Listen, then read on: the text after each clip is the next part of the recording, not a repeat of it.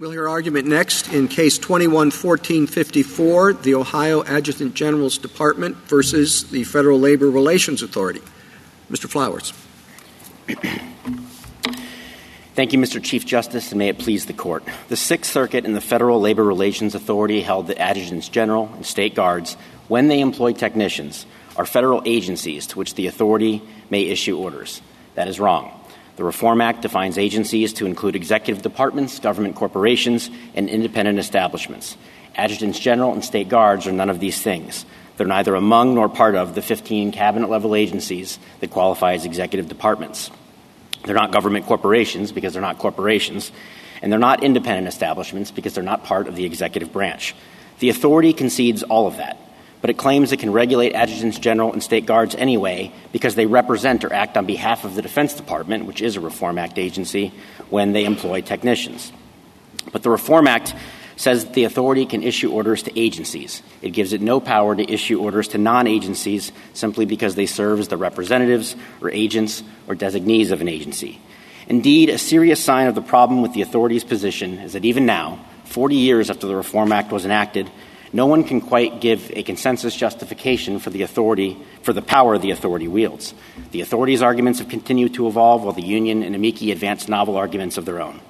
If Congress had really given the authority this power, if it had really wanted a federal independent agency with jurisdiction over federal labor relations to issue orders to state guards, it would not have made the grant of that power so hard to find. Ultimately here, there's no reason to resist the statute's plain meaning. Dual-status technicians are employees of the Defense Department, and they should enforce their labor rights through and against that department. I welcome your questions. Mr. Flowers, who hires these technicians? They are hired by the Adjutant General, but they become employees of the Defense Department under 32 U.S.C. 709. So under what authority does the Adjutant General hire the technicians? Federal law empowers us to hire technicians that are that. So it's done through delegation? Yes. So they are federal employees? They are federal employees, and let me try to explain why. Because of that, it makes the most practical sense to route these disputes through the Defense Department. But isn't the complaint, you have the style of the, at least in the petition, it says before the Federal Labor Relations Authority, U.S. Department of Defense, Ohio National Guard is the style. That is how the case was captioned, but it was always treated as a suit against the State Guard, not as against the Department of Defense. But I thought the Adjutant General was an intervener, respondent. The Adjutant General intervened to defend the interest of the State National Guard, which was the initial party. So your argument would make much more sense if we were talking about the State Highway Patrol.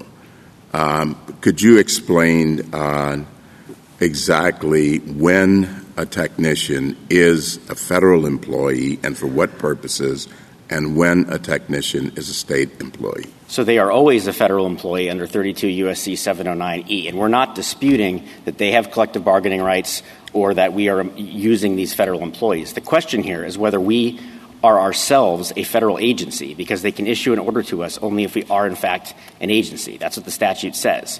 And we are not a federal agency, even if we are an agent or a designee of the federal government, because being someone's agent does not turn you into the principal. It just means you're acting on behalf of the principal. I do want to, if I can, briefly address... Could I just, a point of clarification? You just said something that also appears in your briefs that I was confused by. Sure. You said that you're not disputing that these employees have collective bargaining rights. But what does that mean to you? Because the idea of collective bargaining rights is that there's somebody else on the other side that has to sit down and collectively bargain with you.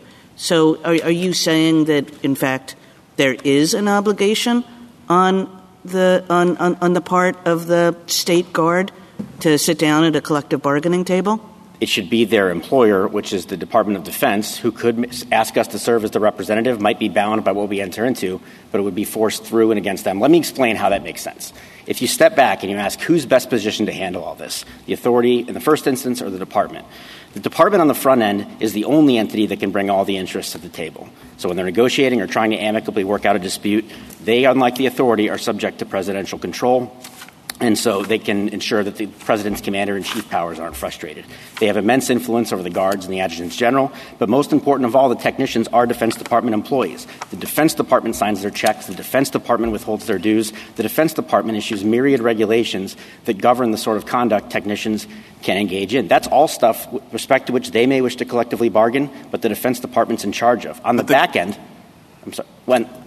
Keep going. I'm sorry. I was going to say, in the back end, when the authority actually issues the order, generally speaking, it's not possible or I should say in some cases it won't be possible to redress their injuries without the department's cooperation. In this very case, we were ordered to restore the union to dues withholding status. I think you said that the department should be involved rather than but hasn't Congress in essence resolved this by saying that the secretary shall designate the adjutant general referred to employ and administer the technicians? In other words, that's Congress speaking to resolve the issue and say they're the ones who are going to act on behalf of the department. They're federal employees, you acknowledge, in a federal agency, you acknowledge. The Defense Department is, yes. And the Department of Air Force. Which has collective bargaining rights, sure. You acknowledge. And they have collective bargaining rights. And you said DOD should be handling this, but Congress has spoken to this and said DOD handles this through this process, which is set out in statute, in which, by the way, has been used since from 1971 to 2016 uninterrupted without any objection, I guess, by Ohio. So let me take that in a few steps. The Defense Department has certainly said that we employ them, though they're also employed by the Department of Defense at the same time. If the idea is that we're acting on behalf of the Defense Department, that would mean that we collectively bargain on behalf of the Defense Department, and the Defense Department should be standing here rather than the Ohio Adjutant General. That's who their dispute should be against. And again, on the back— But you hire and fire and supervise them. I mean, I guess what concerns me a little bit is the suggestion that, while there might be practical reasons why the statute could have DOD be the operable agent here, it's not up to us, right? We're not just in the first instance making policy determinations about how this thing should be structured. And as Justice Kavanaugh just pointed out, we have a statute that gives these people, the dual service technicians, collective bargaining rights that in the collective bargaining world, as Justice Kagan points out, it means the right to sit across the table from the people who hire and fire you and bargain over the terms and conditions of your employment. So I guess your task, in my view, is to establish why it is that Congress would have intended to carve you out in this situation.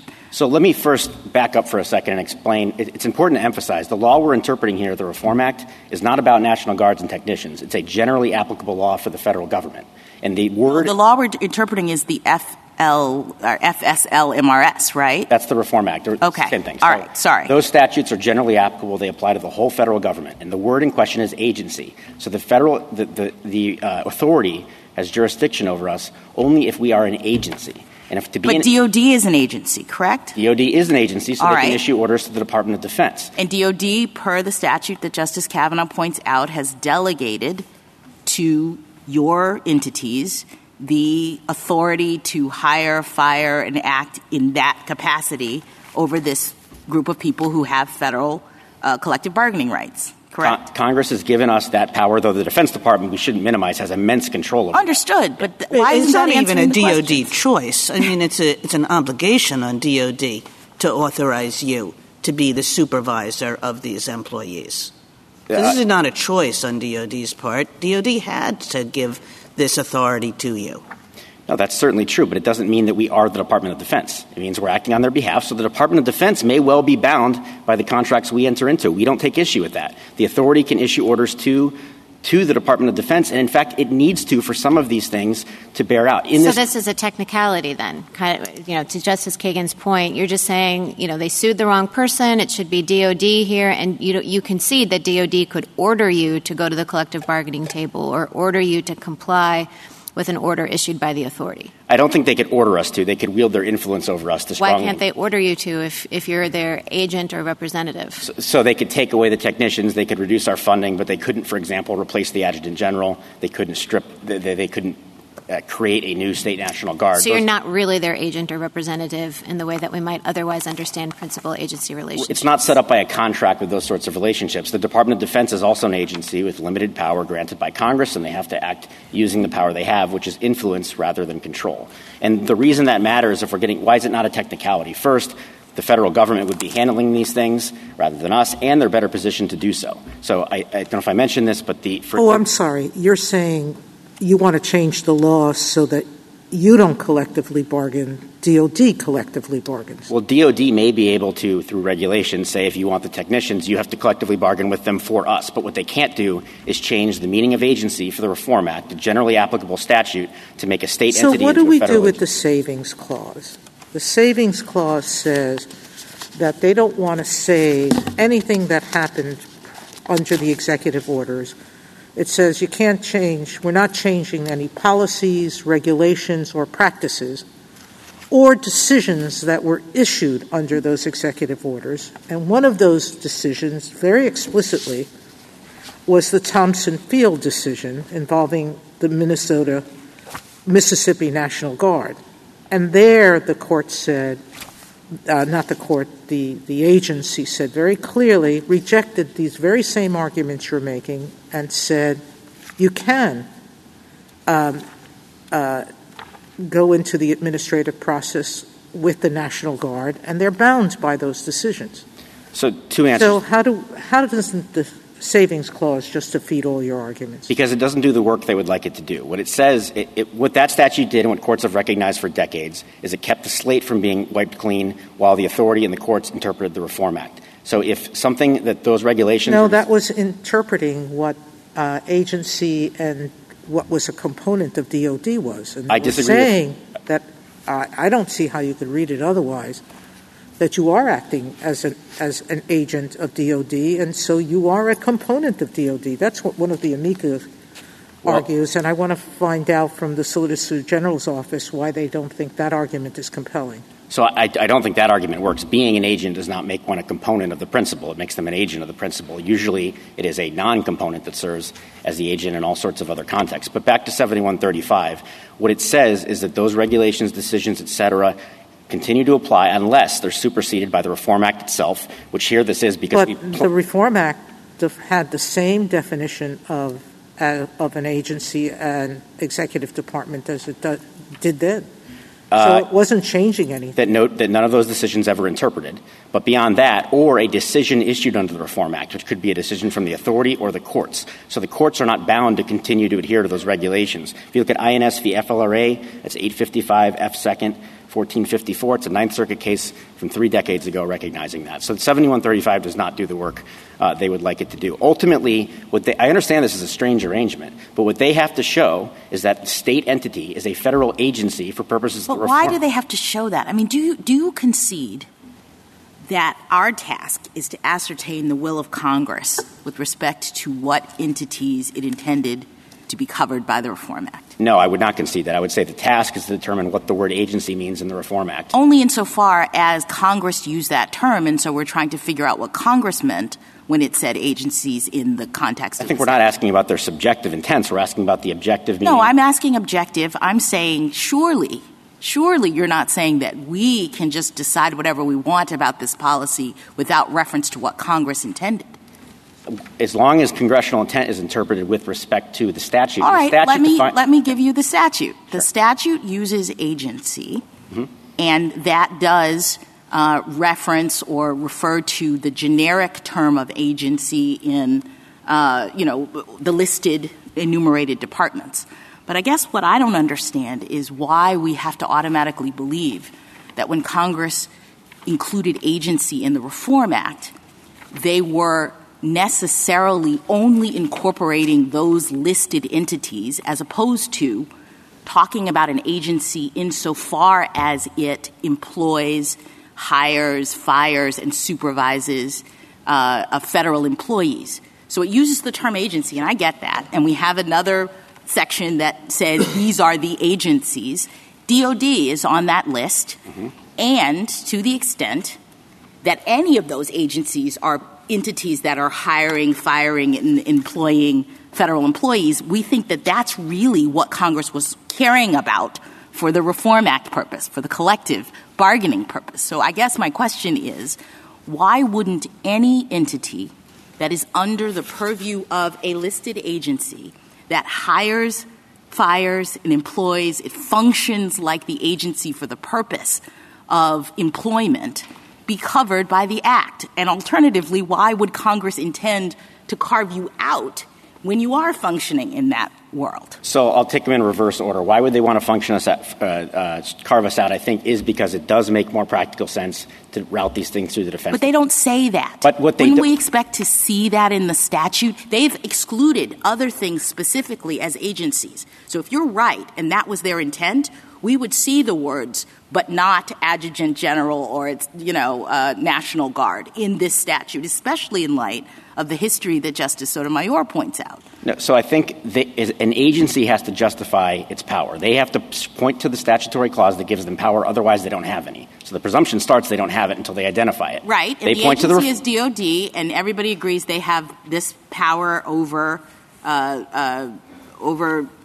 you all in the sense that you are organizing and hiring and firing. And there is no other context that we have found in which the FLRA interprets entities that act as the agent or designee for any of those departments to be agencies themselves. If they hire a private contractor and task them with doing something that they otherwise would have exclusive power to do, they don't count. This court in Maryland v. United States held that state militias are not we're not looking for agencies in general. We don't care if you're an agency for other purposes. The only thing it seems as though the statute cares about is whether there's an entity that is hiring, firing, and supervising these employees, because the statute is about their collective bargaining rights. Well, respectfully, I don't know how we get to that interpretation. The definitions we point to are for purposes of Title V. The Reform Act is within Title V, and we don't come within any of those definitions. And that's why you see the amici and the authority insisting that there must be some way to get there. It must be justified somehow, but no one can settle on it. Well, we try to make sense of statutes as a whole. Mm-hmm.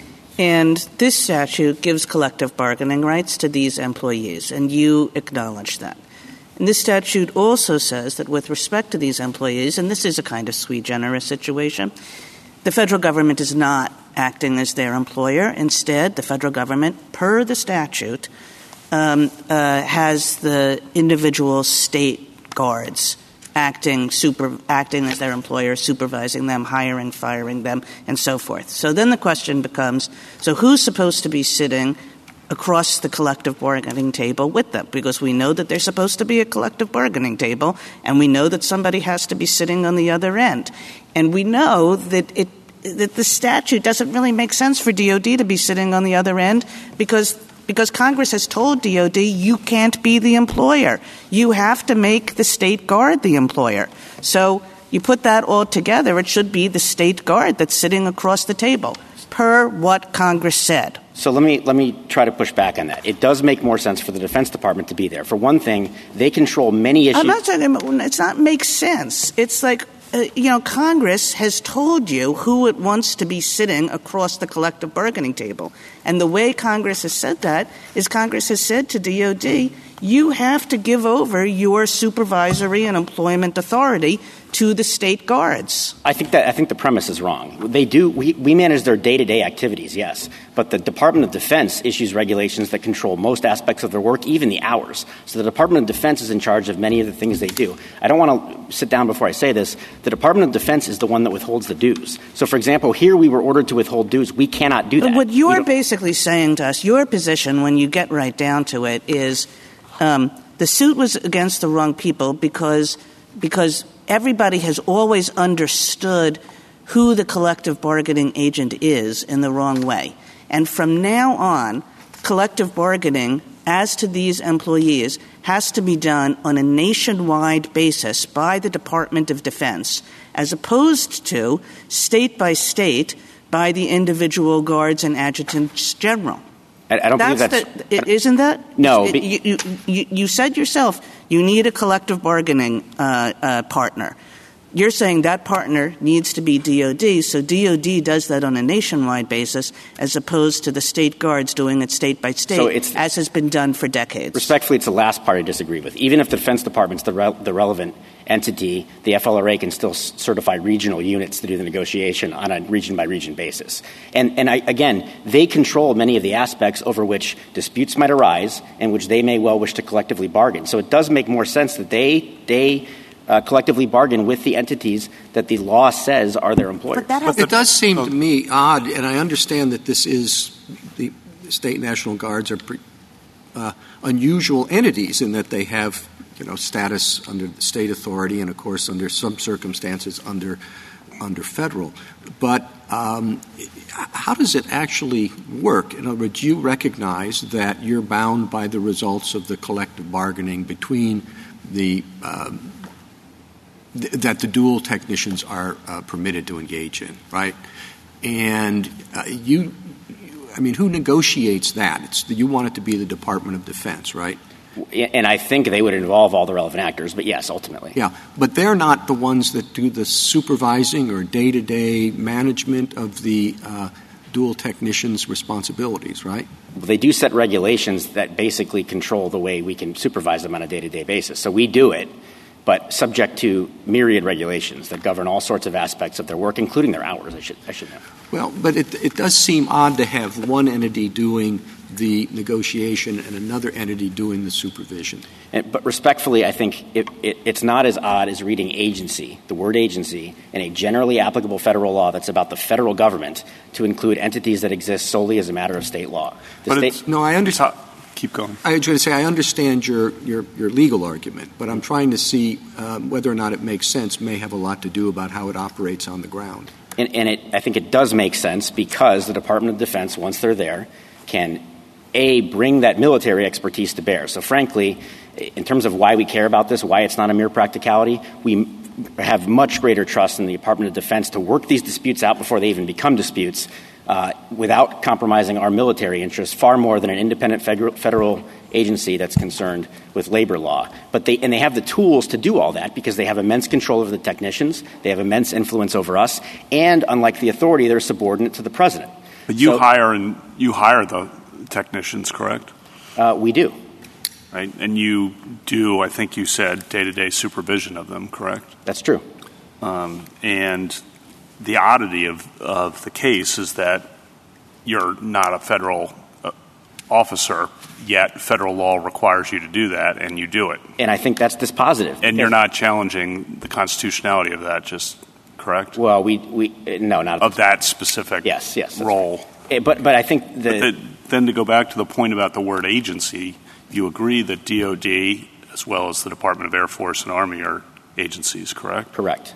Okay. And then the statute says, in this unusual context, DOD is acting through the State Guard to, as you just said, hire, supervise the people, and that's the natural. If we have to make sense of this, that's the natural person then who would be sitting across from you at the collective bargaining table. That might have been a better way to write the statute, but I see no way to get from the fact that we're their agent to the conclusion that we are the Department of Defense. That's not usually how it prints. Acting on behalf of the Department of Defense as assigned by Congress. Which would mean that they are bound by the agreement, not us. Right. And then one other kind of different angle on the history of this.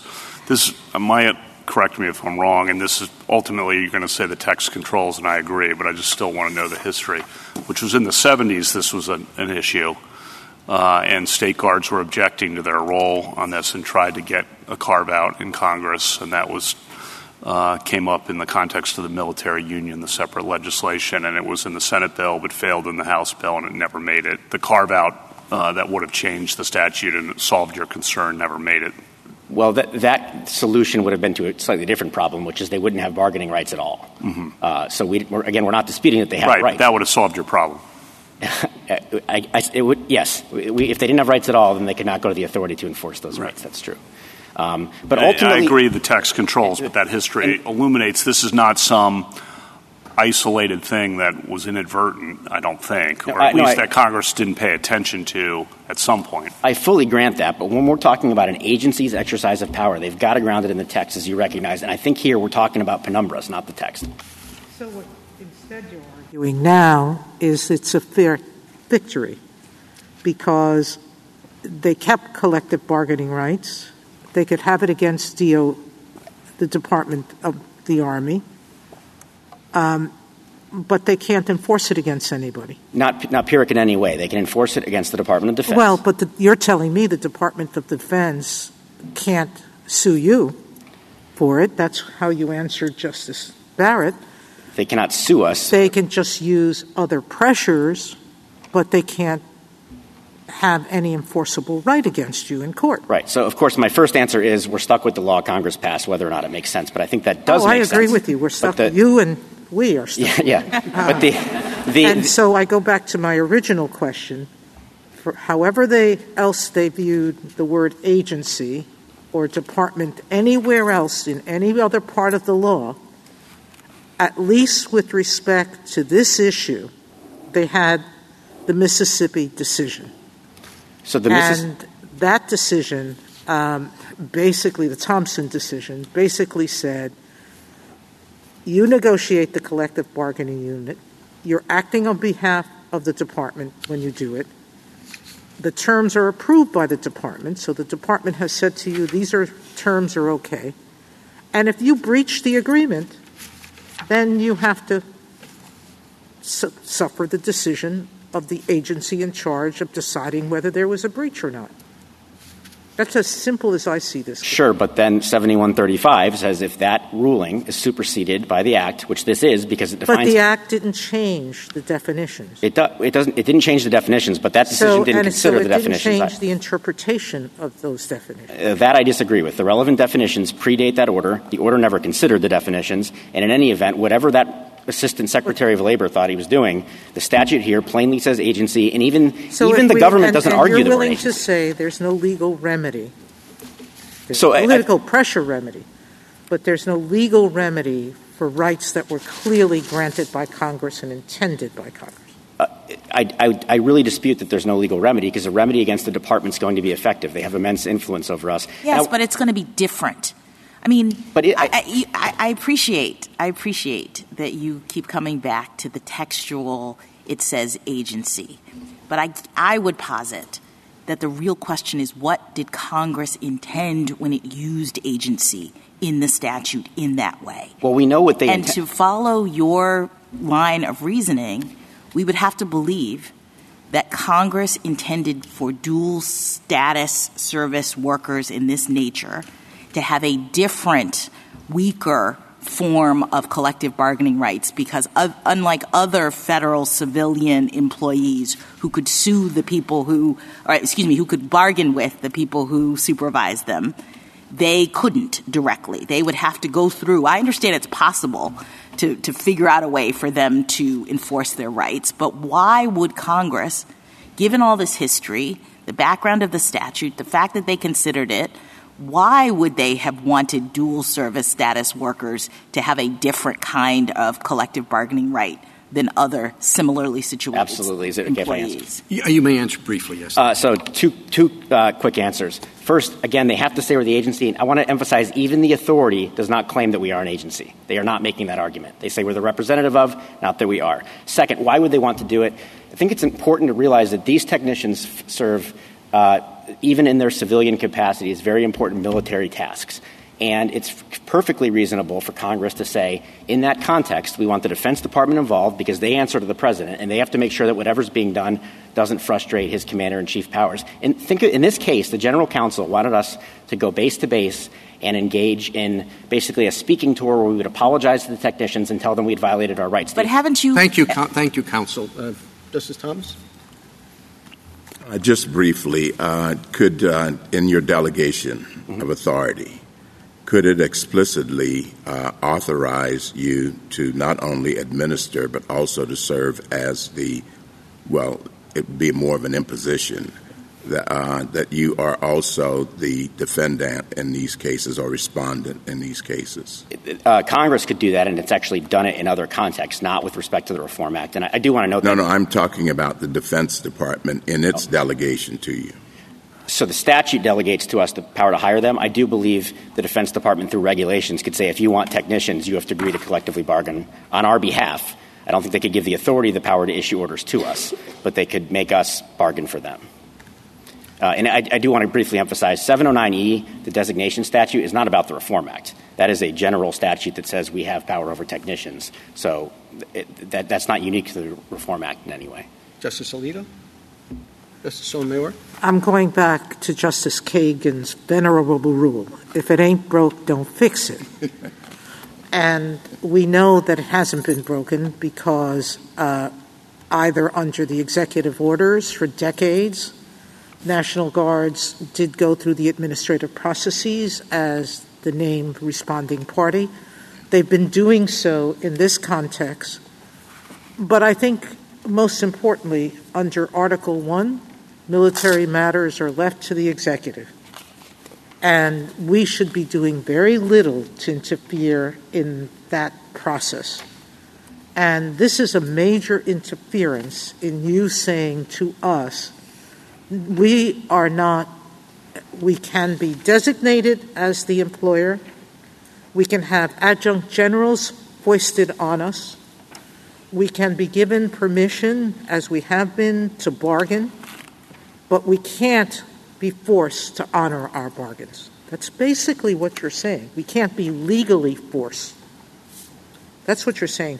It's not that we can't be. It's that Congress hasn't done it. And so if it ain't broke, don't fix it. Coming back but Congress hasn't fixed it. Congress has looked at this state of affairs for I don't know how long. And even when the National Guards asked Congress not to let the technicians collectively bargain, Congress rejected that request. And now you're asking us to permit labor bargains to threaten national security because there's no peaceful way to adjudicate this before an agency. I think the principle that Congress is in charge is absolutely right, but here there is no way, I think even the authority would concede, to read agency to mean us. They have to have this roundabout that's good for one ride and one ride only with when we get to adjutants general. In terms of that longstanding practice and why is it broken or not, it is broken. Anytime you have an agency... It's only broken because you're the first National Guard to say we won't honor our commitments. Anytime you have an agency exercising authority that Congress hasn't given it, there's a serious problem. Agencies do not acquire power by adverse possession. It would be highly dangerous to say that as long as an agency keeps violating the law, we'll let it slide. If they do it once or twice, that's not okay. Here we're in the position where they've been violating it repeatedly, and this Court has not been shy in other cases, whether it's McGirt or Janus, to correct past practices that have been going on a long time, but that are contrary to law. Justice Kagan? It's of course true that many, many times in the law we ascribe the actions of principals to agents, and conversely, we require the same things of agents that we do of principals. So that's true in many contexts, where we essentially say we're going to treat the agent and the principal as one, because the agent is just exercising the authority of and acting on behalf of the principal. And the way I see this case is this one of those contexts? And can we understand the reference to agency with respect to this issue as also a reference to the agency's agents, who in this case are you and your fellow adjutant generals? And there, I do, trying to make sense of an entire statute, I think about the fact that there is an explicit delegation from an explicit delegation that Congress wrote requiring DOD to give its power to you with respect to these employees. And there is also an explicit provision, which you acknowledge, saying that these employees have employment rights, including the right to sit down and collectively bargain with their employer. And the question is, who is that employer? And you say they have to sit down with DOD. The consequence of your position is that the adjutant generals are out of the picture, and DOD takes over. But I guess I'm wondering why, given that there's been this explicit delegation for you to supervise and hire and so forth these employees, why anybody would read the statute to do that rather than simply to read the statute as putting you in the shoes of DOD when it comes to this activity. So there are certainly instances where an agent's bound by whatever order is issued to the principal, but that's expressly. So, for example, Rule 65 expressly says agents are bound. I am not aware of any area in the law where agents, by serving as agents, become principals, and that's what they would need to show.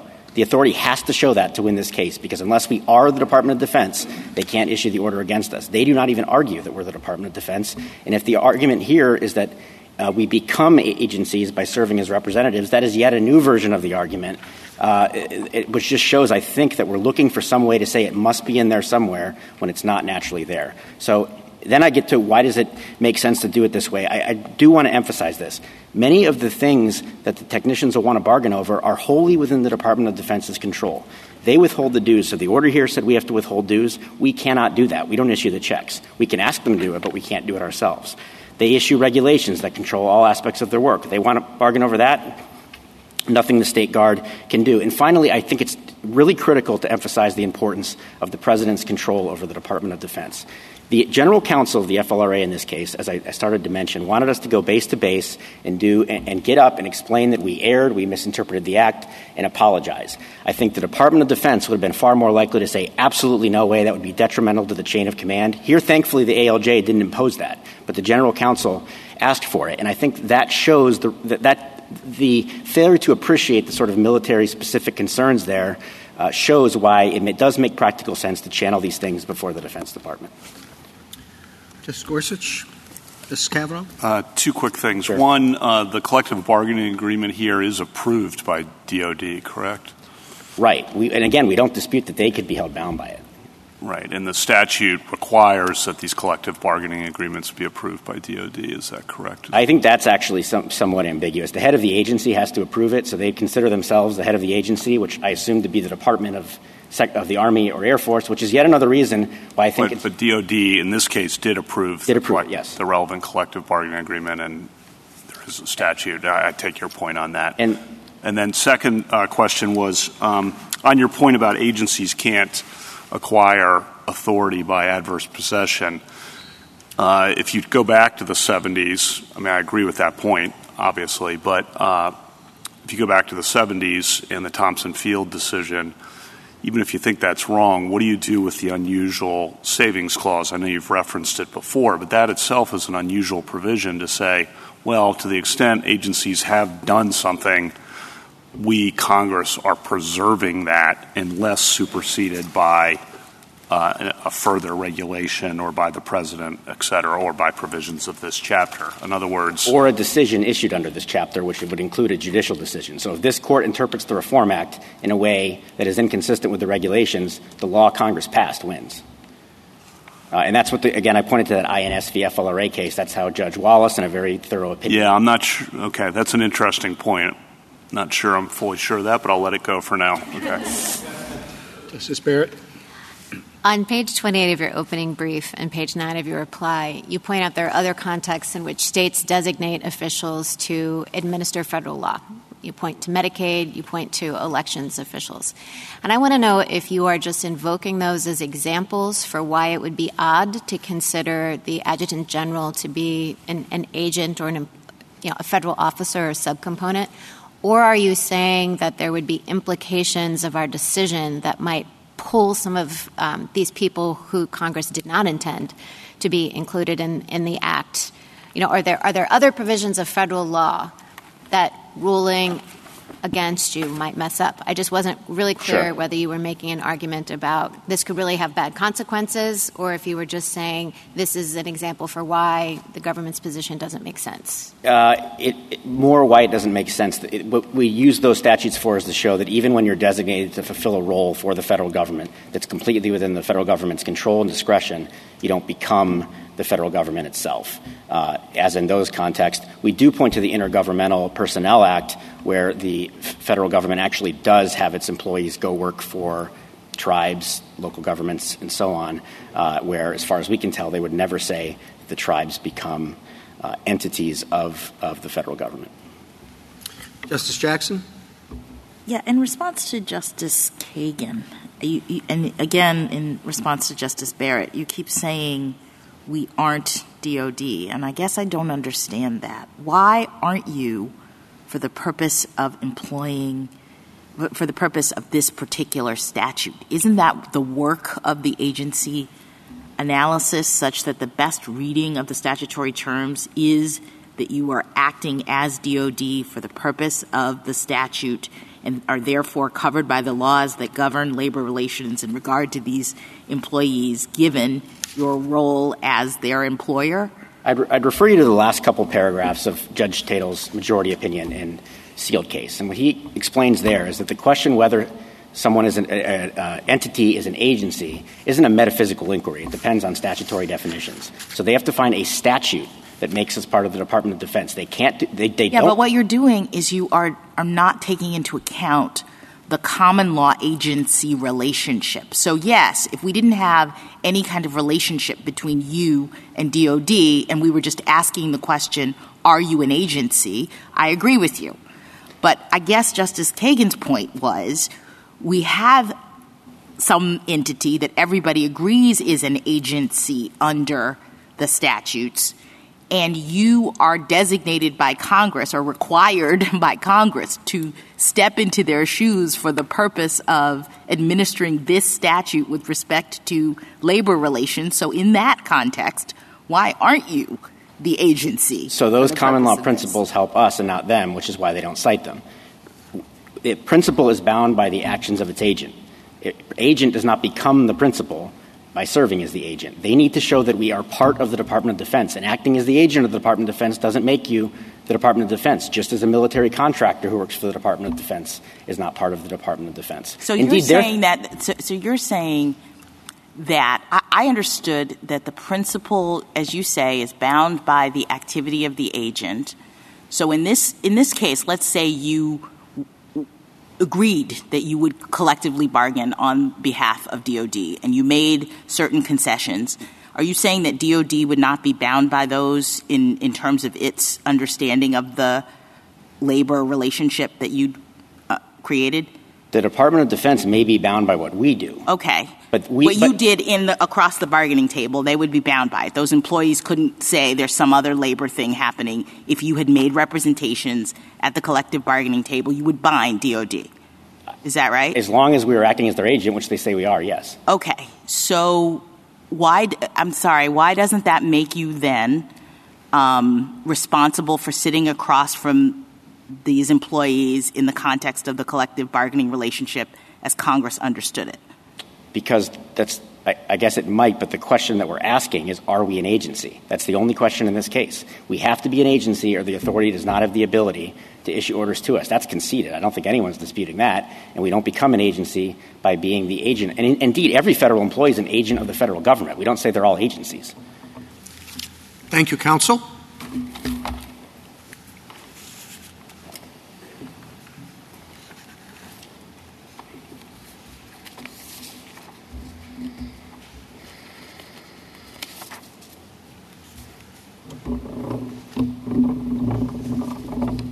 Ms. Reeves?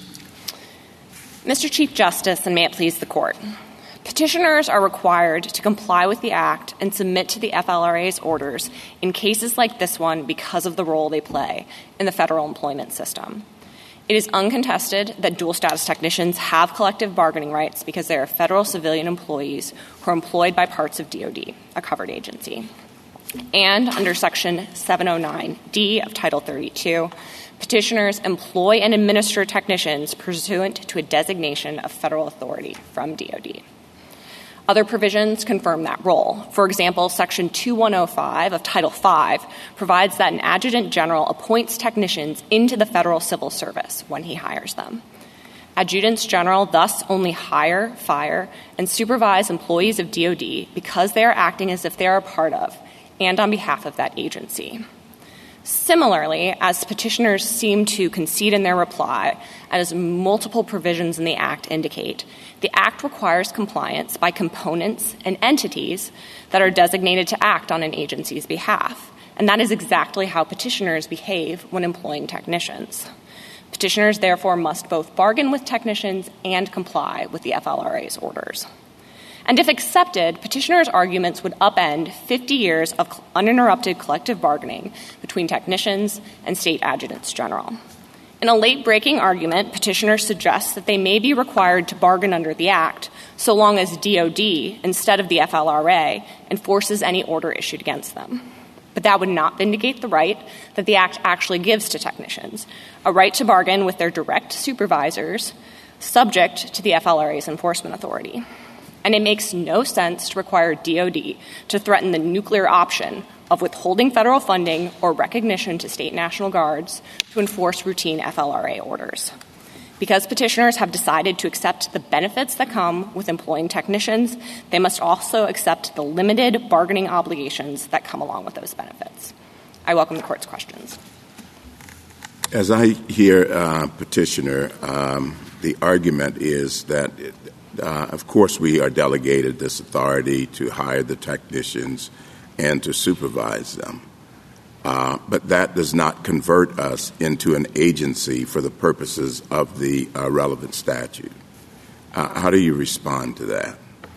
The term agency in the statute includes and requires compliance by components and entities that are designated to act on behalf of that agency, and that includes subcomponents within a federal agency, and that's the thing that petitioners are most analogous to in this system that Section 709D and Section 709E have set forward. It's hard to imagine how someone can fully employ federal employees from the perspective of their being able to hire, fire, and supervise federal employees' day-to-day employment activities without holding that they are, in fact, acting as a component of an agency that's required to bargain. Well, there's always delegations from the head of agencies to subparts, but those the delegees are not converted to agencies. They may be agents for a limited purpose. They may have limited authority that's delegated from the top, but they're not converted to an agency. And I think that's the leap that I'm having some difficulty with. So I think it would be helpful if I could maybe go through a few sets of provisions in the Federal Service Labor Management Relations Act that do indicate that the actual bargaining requirement often lies with a component of a federal agency, which I think helps bridge that gap to then seeing that petitioners are like that component. So the first set of provisions are the definition of collective bargaining and the definition of appropriate unit. Those are on page 3A and 5A of our statutory appendix. And those indicate that bargaining is often done not on a high-level agency basis, but on an agency plant installation, functional, or other basis. Now, the second set of statutory provisions that I think is helpful are the exclusions from the definition of agency. Those are on page 3A of the statutory appendix, and that excludes entities like the FBI and the Secret Service. And if we were to accept this proposition that only the high-level agency is required to comply with the Act and collectively bargain, there would have been no need for Congress to exclude the FBI and the Secret Service because they aren't high-level agencies. The FBI is part of DOJ. The Secret Service is part of the Department of Homeland Security. I suppose what they would say is, well, we get you as to the parts of agencies, but the parts of agencies aren't listed either, but we just assume that by saying the Department of Justice, we naturally mean as well the FBI, but we don't usually mean Ohio. And so that's the difference. So what gets you to Ohio? I think what gets us to Ohio is Section 709D and E and the designation of federal authority. And this isn't just a partial designation. It is a designation to hire, fire, and control the day-to-day employment obligations of dual-status technicians. Well, and that's where I want to pick up. So I'm just curious about the federalism implications of this case. Forget about the militia for the moment, okay? Under the spending clause today, the federal government effectively employs or provides the budgets for 30 to 40% of state budgets today, and many, many, many of their employees. Are they now in other cases, Medicare, Medicaid, the examples that Justice Barrett offered, are they now agents of the federal government effectively? Are they effectively federal agencies? No, because in that, merely providing federal funding is not the same as providing a designation of federal authority to hire, fire, and supervise employment. Let's say Congress provides those similar kinds of provisions in those other areas. We allow the states to hire and fire the employees that we are funding, but it has to do whatever we say. You are now a federal agency. I know you thought you were a sovereign state, but it turns out you are, in fact, a federal agency. So 2 responses to that. First of all, I think the hypothetical you just gave wouldn't convert them into federal employees. If they were, in fact, federal employees, not just federally funded, and then the state was given the authority to hire, fire, and supervise them in their day-to-day federal roles, I think that would look a lot like petitioners here. Okay, so in other words, there is nothing in this case that's particularly unique. Congress could replicate this same structure with respect to other spending clause programs. It could replicate it, but it is unique in that this is the only statute, 709D is the only one that either we or petitioners have been able to identify where a state employee supervises, hires, and fires federal employees into a federal role. Now, I know we don't have a constitutional commandeering type claim here, but is there some concern the government has about converting state militia officers into federal agencies? So a couple of responses to that. First, I'm just sure this is something you all have thought about too, so I'm curious. Absolutely. So I don't think this case in any way implicates militia concerns because, as this court recognized in Babcock, dual status technicians really do have 3 separate roles. And one of those roles is a federal military role, one is a state military role, and one is a federal civil service role. And that's the role that this case is about. And, in fact, dual status technicians are barred by federal statute from collectively bargaining over the conditions of their state and federal military service or active duty training. And then, I'm sorry, just to circle back to, is there any limit you see on Congress's power to replicate this scenario in other spending clause programs at all, or none? I'm just curious. I don't think I'm not aware of any limit. I think obviously this is a unique situation, and dual status technicians are, as this court recognized in Babcock, an extremely rare bird. And the role that adjutant generals have is the government doesn't see any inhibition to Congress's power to turn states into federal agencies for purposes of whatever, whether it's collective bargaining or whatever other good interest it has in mind. Just 2 responses to that. First of all, I think there's an important component of this, the state consent. Petitioners have agreed that they have consented to this system, and I think if there wasn't that consent and, if they didn't have the ability to cease hiring and firing dual status technicians, that would be a different situation. But to the extent that there was a consensual role and that Congress actually wanted to make a bunch of state employees federal employees and create state entities to be federal employers of them, I think that would look a lot like this, and I don't see any distinction. Beyond consent, do you see any other limits? No. Not that I'm aware of right now. Ms. Reeves, why are you going so far? I'm just curious. This is a unique situation in and of itself because it's a military setting, and the militia, per the Constitution, is intimately tied between Congress and the states, correct? That's correct. I might have a problem if, with the anti-commandeering, if we forced, even under the spending clause, states to hire particular people, utilize them, or collectively bargain on their behalf. That really is a different issue than what involved in the military setting, isn't it? Well, a couple of responses to that. I don't think the distinguishing feature of this case is the military setting. The basis for these provisions is not the militia clauses, but it's the executive's ability to oversee executive branch employees. And I think to the extent where... All right, fair enough. Now, the definition of executive department and agency in Section 105 is used throughout Title V.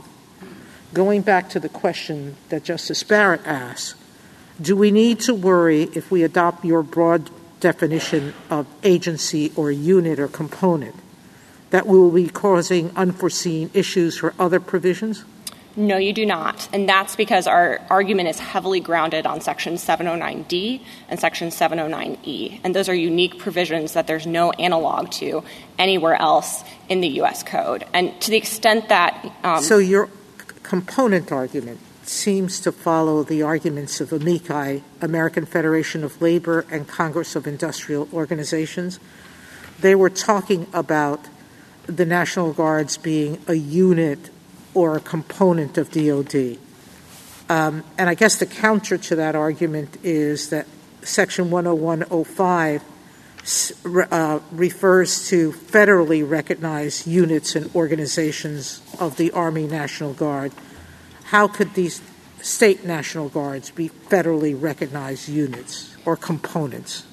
So we're not relying on the federal components or units argument because as we envision this case, petitioners are acting in a federal civilian employment role when they're employing dual status technicians.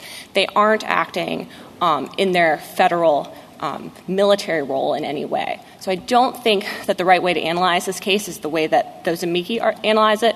I think the correct way to analyze it is to recognize that dual status technicians have collective bargaining rights and then ask who are those rights against and what do the entities in this case look like as far as the Act's provisions go. And petitioners here look the most like a component or a representative of an agency who's exercising that agency's authority in hiring, firing, and supervising the day-to-day activities of federal civilian. Isn't it odd to say that an entity is a component of the federal government for some purposes, but not a component of the federal government for other purposes?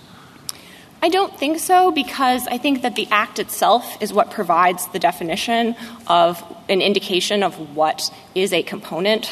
Those two provisions I listed in response to Justice Thomas's question. And also there's a third set of provisions. There's exclusions that the president can make to collective bargaining under the Act. That's in Section 7103B of the Act. And the president can remove subcomponents of agencies from the Act. So I actually think that in the context of the Act that's at issue here, it's clear that components have to comply, and that doesn't necessarily mean that's the case for other provisions throughout the federal code. Ms. Reeves, is there a distinction between you're moving back and forth between kind of sub-agency, component, and representative? Is there any legal distinction between a sub-agency and a component and a representative? I guess I would have thought that representative was a stronger argument for you than component or sub-agency for the reasons that Justice Alito is saying. So I think that representative can be a little bit of a broader meaning in some places in the Act. Sometimes a representative can be just an individual who, for the purposes of bargaining, is going to the table for bargaining purposes. And when we're using the term representative here, we mean that a little bit more broadly. But I thought designate was a big part of your argument. And if you think of the Adjutant General as a designee, that seems to me more like a representative than a component. So I really think it's both. There is some component of that could be seen as representative, but to the extent that adjutants general with very limited review have final say on hiring and firing federal employees, that really makes them look more like a component who similarly has kind of large discretion to hire and fire. Does anything turn on that distinction that Justice Barrett is pointing out? I mean, I thought that your argument was, let's figure out who is functioning as the employer for the purpose of this statute. And whether we, call them, component, the agency itself, representative or whatnot, nobody contests that this particular entity is performing those functions. And those are the kinds of things that are at the heart of collective bargaining. And as Justice Kagan says, someone has to be across the table if the rights that are being conferred have any power.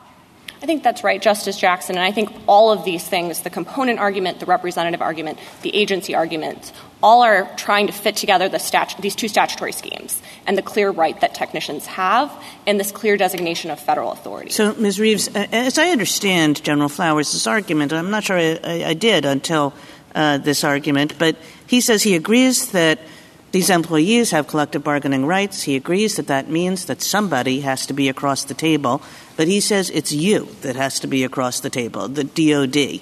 And, by virtue of the definitional sections. And he says, there's no requirement that you do this nationwide. You can just do it for Ohio. Now, I'm not sure why Ohio would want you to bargain for them, but apparently Ohio does. And I guess the question is, what would that scheme look like? So I do think it's important to think about what that scheme would look like. And first of all, historically, the FLRA has certified bargaining units not at the nationwide level when it comes to the DOD. And that comes from the definition of appropriate unit in 7112A of the Act, which is on page 5A of the statutory appendix, that requires the agency to take into account a clear and identifiable community of interest. And historically, that hasn't meant a nationwide bargaining unit. Okay, so let's say it's Ohio. So setting that aside, I think we have to think about the enforcement difficulties here. So what Ohio is proposing is that DOD bargains with state National Guard state employees of state National Guard units. And then when Ohio refuses to comply with that, instead of the FLRA issuing them an order and it being subject to contempt, as is the ordinary case and has happened for the last nearly 50 years, DOD has to threaten to withhold federal funding or federal recognition to the state National Guard and state Adjutant General. And respectfully to my friend on the other side, I don't think that's any way to run a railroad. That has actual implications for the relationship between state National Guards and their federal components. There could be real national security risks. And if I could play this out just one more way, I think you further have to imagine, how could the FLRA try to enforce that against DOD?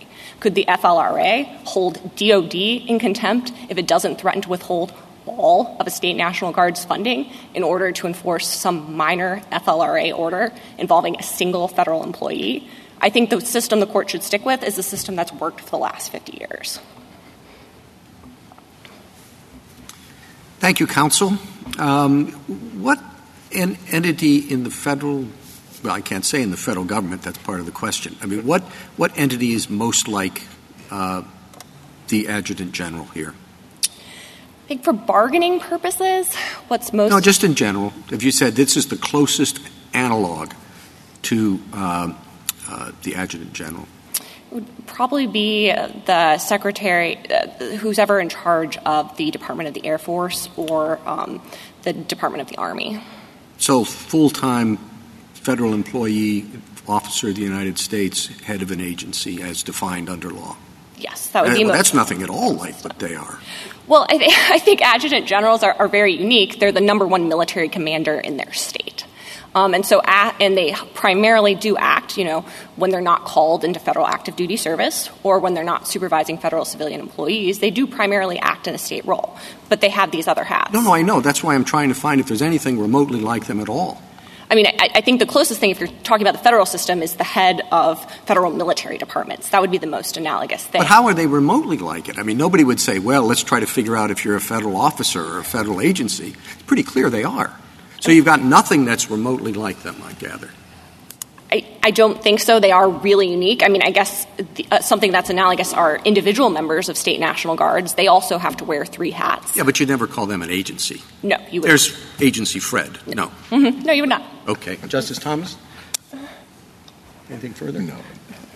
Justice Alito? Well, if the Adjutant General is like the Secretary of the Army, let's say that there are certain Army employees who have the right to bargain collectively. Presumably, the Secretary of Defense could order the Secretary of the Army to engage in that bargaining personally, couldn't he? So I think in that situation, and that was why I was trying to get at for what purposes the Chief Justice's question was asking for the comparison.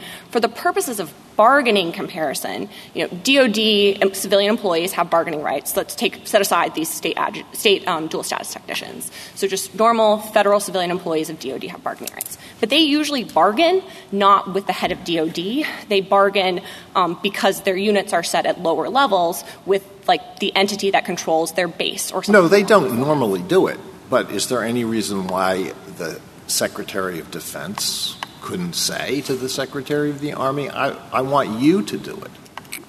Or couldn't the President order that? So I think two responses to that. First, yes, I think that could be ordered. But second, I think if the bargaining unit is certified at a lower level, which is what matters for the purposes of bargaining before the FLRA, that person wouldn't be the appropriate person to be engaging in bargaining. But of course, the president could order that person to actually go and engage on. Well, what I'm getting at is if the Adjutant General is really a component of the Department of Defense, are there any limits on what the Secretary of Defense could order the Adjutant General to do in relation to collective bargaining? So I don't think we've identified any limits. I think there are enforcement limits. If DOD were to instruct the Adjutant General to do something, the enforcement options that DOD would have would be pulling federal funding or federal recognition. They don't have the option to remove the Adjutant General from their state Adjutant General role, although they could remove him from his federal role. They don't have the authority to order the removal of the Adjutant General. Could the Adjutant General be ordered to do what was broached at one point in this case, and that is to apologize personally to these employees for violating their rights? I don't think that an order along those lines would be distinct from the other types of orders that we've suggested. If there was a valid basis for that order and that instruction could come from DOD, but it would be limited to these enforcement options that DOD has. This is a very unusual scheme, and what you're asking for may have implications.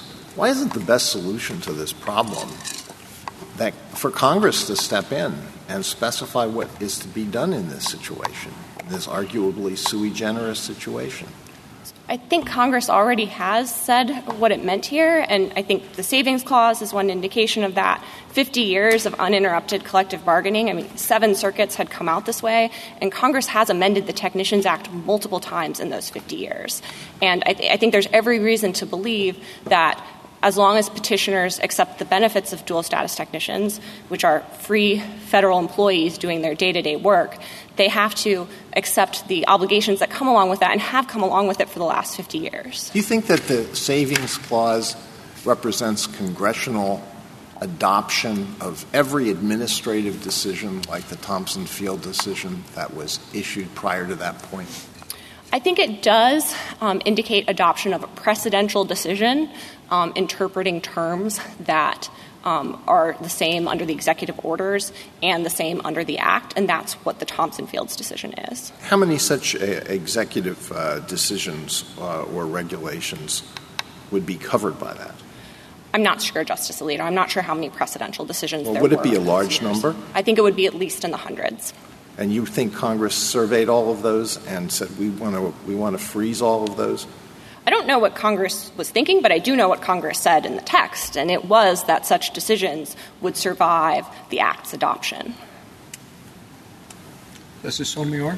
Well, Congress did have its attention drawn to the collective bargaining aspects of this when they were creating the carve-out for the – correct? That's correct, yes. When Congress enacted Section 976, it was explicitly thinking about technician service. And it knew, because it was told by the National Guards, that they were required to collectively bargain and also to submit to federal agency supervision of that process, correct? Yes, that's correct. And they wanted out of it, and they didn't get it, correct? That's correct, Justice Sotomayor.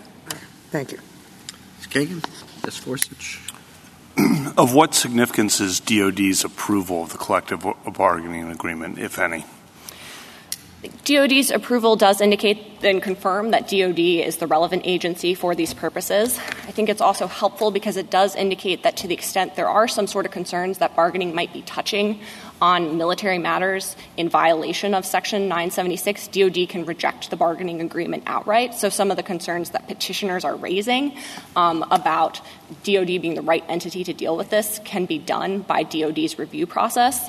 And I think the third relevance that provision has is that it's yet another indication that it's often not the high-level agency or the entity at the very top of the agency who's responsible for the collective bargaining relationship and complying with the FLRA on a day-to-day basis.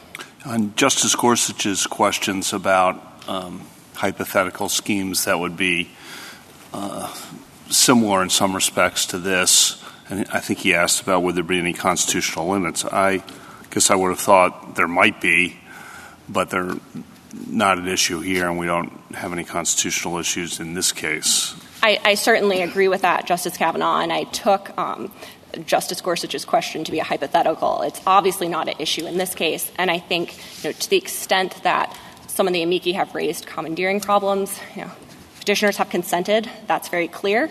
And the second thing is petitioners are not administering a federal regulatory scheme. Petitioners are just complying with a federal law. Then two more. Third, on the role of the states, once Congress decides that these technicians are going to have collective bargaining rights, it seems to me more friendly to the state at that juncture to have them collectively bargain than to have the Assistant Secretary of Defense for collective bargaining, hypothetically, collectively bargain and force the state to comply with certain conditions without the state sitting across the table. I very much so agree with that, Justice Kavanaugh. I think that not only is it no way to run a railroad to have DOD threaten to pull federal funding or federal recognition to enforce this, it's also not, they're not also not the ideal party because they don't supervise dual status technicians on a day-to-day basis and they don't hire or fire them on a regular basis. Do you know if anyone in Congress actually said anything like that? If you don't, that's fine. Yeah, that's fine. Yeah, I don't think anything in Congress. They did consider the collective bargaining issue, though, because that was raised as a concern by the state units, the State Guard units in the 70s, as I understand. Right? That's correct. When 976 was adopted, which was about a year from when the Reform Act itself was adopted, Congress really focused in on the technician issue itself, and there was initially legislation proposed that would have said that technician service is like active duty military service and you can't bargain over it. And members of the military came before Congress and raised concerns that that would hurt relations between technicians and their immediate supervisors, and also raised concerns that that would hurt military preparedness. And Congress just explicitly rejected that with the text of Section 976, which doesn't include technician service within the BARD service. One last one. I'm not aware of states coming to Congress to seek a change to this scheme recently, but you would know more than I about that. That's correct. There hasn't been anything recent. There was a cert petition, Lipscomb, that was filed, I believe, about a decade ago, where a state raised this argument and the court denied that cert petition. I meant to Congress. Oh, to Congress. I'm sorry. I'm not aware of states raising this with Congress, no. Thank you. Justice Barrett? Ohio says that it would be impractical and even unlawful for it to comply with the collective bargaining order issued in this case and presumably in others as well, and you dispute that. Would you characterize it as an open question on which you have the better of the argument, but there's a risk that Ohio would be right, or do you think Ohio is just crazy to say it? I think the latter. To General Flowers. I think the latter, Justice Barrett. I think the Sixth Circuit was correct. What I take petitioners to be complaining about is the portion of the order requiring them to reinstate union dues withholding. And what happened is that although DOD may be responsible for the withholding, the petitioners are responsible for having on hand and filing the forms necessary for that. So what petitioners did in this case is they filed forms canceling dues withholding on behalf of dual status technicians. They signed those forms. And that was something that was not permitted under the relevant statutes and regulatory provisions. So I think it's fair that the Sixth Circuit said, to the extent that Ohio took that action, which was outside the law, that they can be required to correct that action. And I think in any event, though, that's really a sideshow in this case because petitioners haven't in any way suggested that they're unable to comply with the remainder of the FLRA's orders. And so to the extent there's some minor thing that on the facts of this case you might think problematic, doesn't in any way undermine that generally there aren't a problem with FLRA orders. Well, I mean, I guess the reason why I ask is that you've pointed out the real practical problems that would arise if DOD was the one sitting on the other side of the bargaining table. And Ohio says, well, wait, there are real practical problems and legal problems that arise if we're the ones sitting on the bargaining table because then the FLRA issues orders that we actually can't carry out. And even if the Sixth Circuit was right about the order in this case on that particular issue, can you imagine other things? I mean, is Ohio right that there would be a practical problem whichever way you go? Because there might be a number of things that are controlled by DOD regulations that the Ohio Adjutant General just can't control. I'm not aware of anything, and I actually think the onus is on Ohio here because we've spent 50 years collectively bargaining, and there are many Court of Appeals and FLRA decisions about this. Ohio hasn't been able to identify any difficulties or any sorts of things that they couldn't comply with in any of those other orders.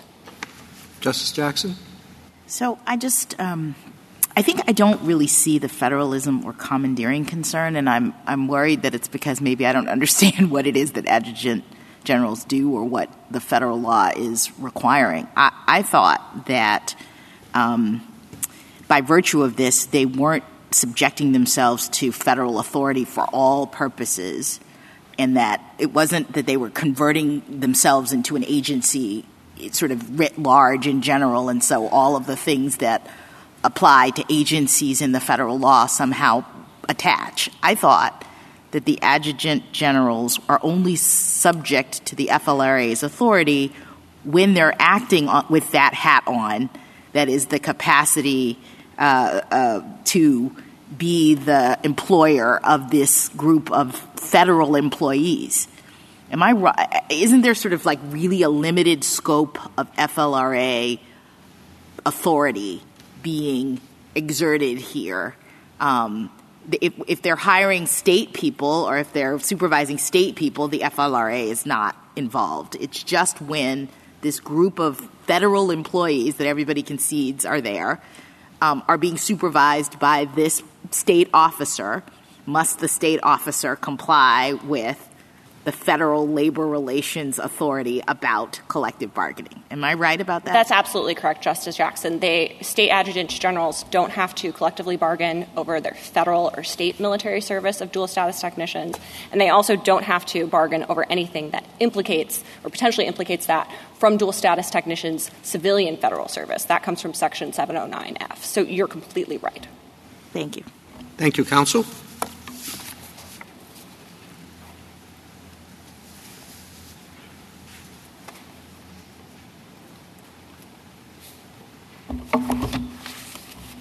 Mr. Grajales? Thank you, Mr. Chief Justice, and may it please the Court. A ruling in favor of the union here is not going to affect any other aspect of the petitioners, nor is it going to affect any other state entity. The scheme is completely unique for both technicians but also for the National Guard, and the authority for that is set forth in the militia clauses themselves and in the Technicians Act, and those are where we also find the limits on that authority. Ultimately, this is a policy disagreement that Ohio can take to Congress, but Congress, as it stands today, understood the matter to be settled.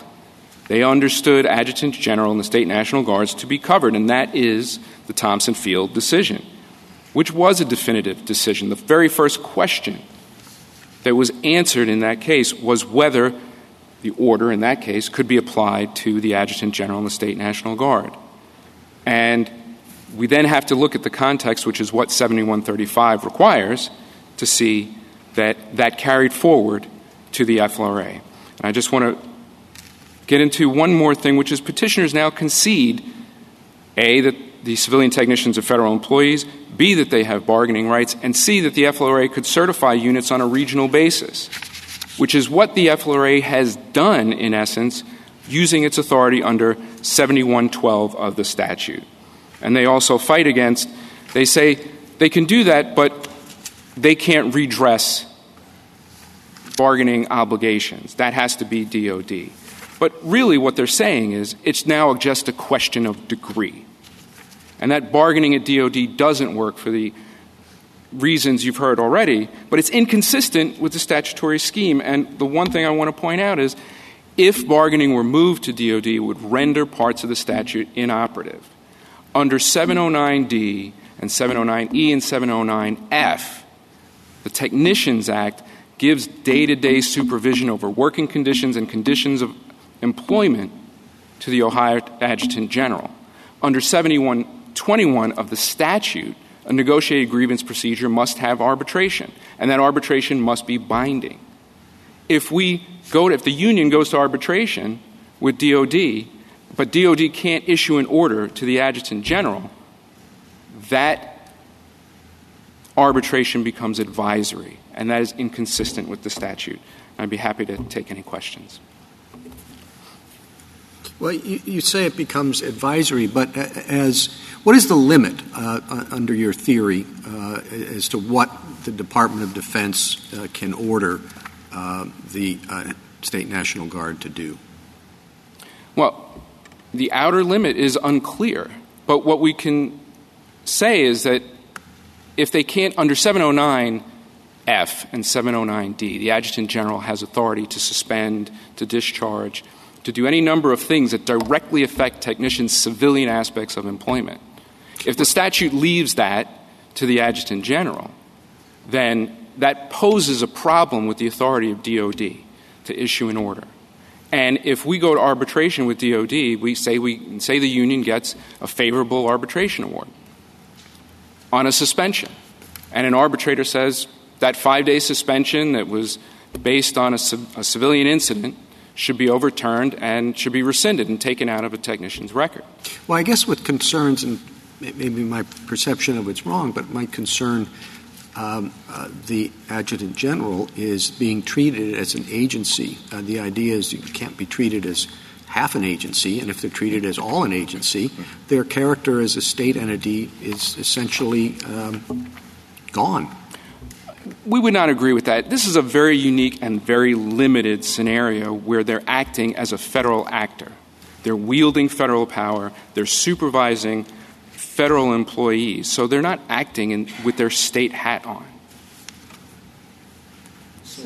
I'm sorry. Thank you. I'm trying to look at what the board did below and what the state agency guard was arguing. Below, I'm not sure why they're collecting the forms that say deduct my union dues, because I thought it was the federal government who paid the dual citizen's salary. So that just strengthens our argument that the scheme as it stands today, it ain't broke. What it demonstrates is how the Technicians Act operates in conformity, or how the statute operates in conformity with the Technicians Act. And how it works in practice is those forms are given to the Guard, and then they are processed, and then the dues are through DOD, and the dues are actually withheld in the salary by DOD. But the only thing is that the Guard collects the form for the government. That has always been the case. And to that point, all right. Now, they also tried, from what I understand, they probably take umbrage at me calling this, they tried to union bust because they said they were no longer going to collectively bargain over certain terms of employment, correct? That's correct. And what the agency then said is, that's part of collective bargaining. Those are terms that have to be, were and should continue to be collectively bargained, correct? That's, yes. Merit as promotions. I understand the question is what they repudiated, the FLRA found they were required to bargain over, and they were required to abide by mandatory terms of the collective bargaining So they were basically saying to the Department of the Army, yes, we're giving you the opportunity to hire our employees, but you have to collectively bargain with them. And they were saying, I don't really want to, so I won't. Well, I'm going to keep them. I'm going to employ them. I'm not going to pay them, but I'm not going to do what I promised to do when I took them. I'm not going to collectively bargain with them. Yes, and that's a function of the designation. Again, to go back to that, that's the answer here, is the Technicians Act. The Technicians Act creates a split scheme, and it's part of the National Guard, and that was the choice that Congress made when it made these employees federal civilian employees. And Congress certainly knew that they were bargaining with adjutant generals.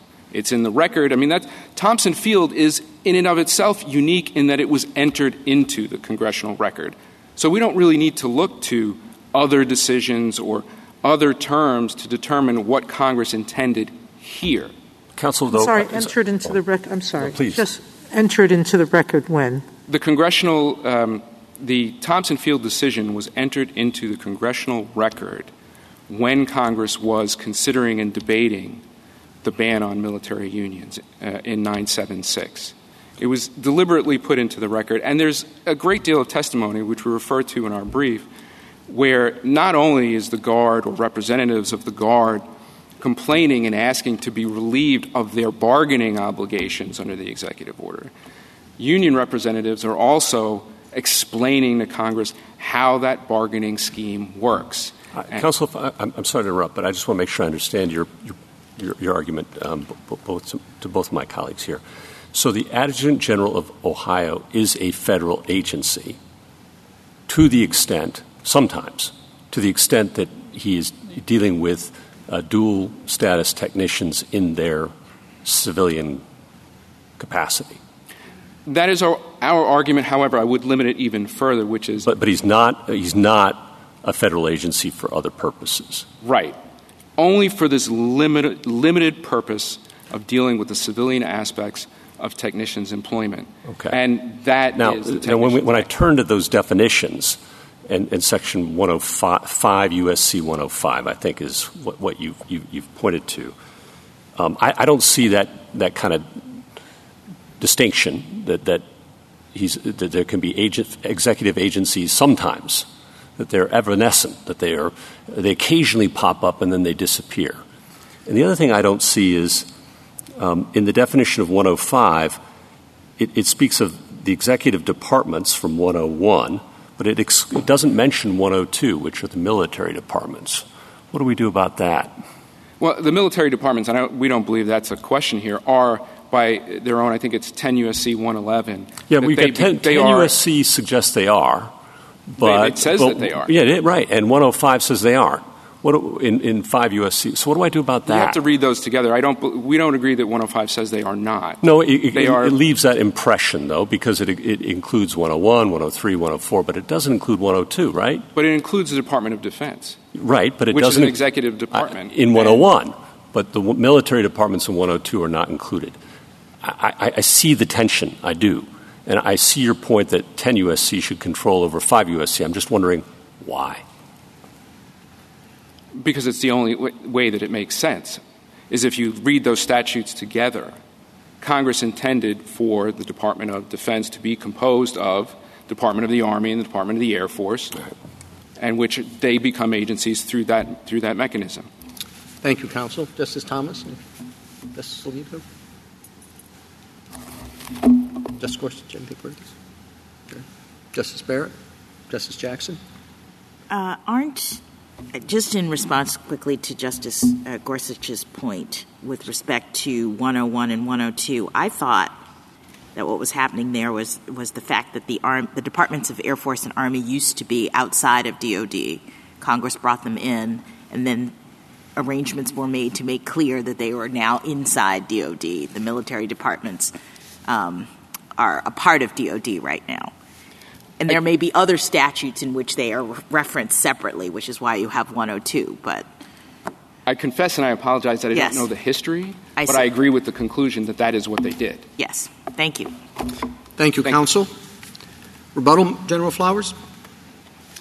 Thank you, Mr. Chief Justice. I have just one quick point and then two larger points. The quick point responds to Justice Alito's question about the single decision and what do we make of that. This court and Department of Interior, the FLRA, looked at one of those decisions by the Assistant Secretary, and it said basically one decision is worth virtually nothing. That's 526 U.S. at page 95. Now for the two bigger points. The first and the most fundamental is that I think what this argument shows, what the briefing shows, is that the only way you get the petitioners into the definitions here is to fight the text. There's just no way to get there. Now, the authority says you look to 709D and we're designees. That's true, but why does it matter? Why is a designee become an agency under Title V? And let's also keep in mind that the relevant definitions here, the Title V definitions, are not part of the Reform Act. The Reform Act incorporates them, but the Title V definitions apply throughout Title V. So there were questions about consequences. Think of the other entities that might qualify as agencies under their theory. This court in Maryland v. United States said that state militias, even though they care for equipment on behalf of the government, do not thereby become the federal government. I think that may go out the window. What do we do with federal employees who are all agents of the federal government? Are they now federal agencies for purposes of Title V? What about the state actors who run our employment systems as agents of the federal government? Are they now federal agencies for purposes of Title V? I can't see why the answer would be no. So other than just an ad hoc a decision that's good for this particular context in this particular case, there's just no way to read us into the act. And that brings me to my second good point. There's no reason to fight the text so hard. The Defense Department can handle this, and it's in fact better positioned to handle this. First, they have control over many of the issues with respect to which the technicians may wish to bargain and with respect to which the authority may wish to make orders. I think there was a suggestion that we might be crazy for saying that we would violate the law by reinstating dues. I might be crazy, but not for that reason. We would have to break into the federal computer system and reinstate the dues ourselves because we do not actually withhold the dues. The federal government does. In addition to the control they have, there's no reason to think we're going to spar with the Department of Defense. That's just not the way it goes. We do follow National Bureau regulations. But then you might ask, I think Justice Kavanaugh asked this, well, why does Ohio care then? Why are you even here? Well, here's my answer is that when we work through the Department of Defense or when the authority has to go against the Department of Defense, we have the Defense Department and the President as Commander-in-Chief as a buffer. And if they see what's going on and say, no, if you order that, it's going to interfere with the military interest of the United States, A, the FLRA is probably going to take that seriously when deciding what to order or what to request. And B, if somehow the authority does order the President to do something that is contrary to military interest, there may well be a situation where the President's in court saying you cannot command us to do that. You cannot make us withhold all the federal recognition or funding from the state guards. So if there are no further questions, we simply ask that you reverse the Sixth Circuit. Thank you, counsel. The case is submitted.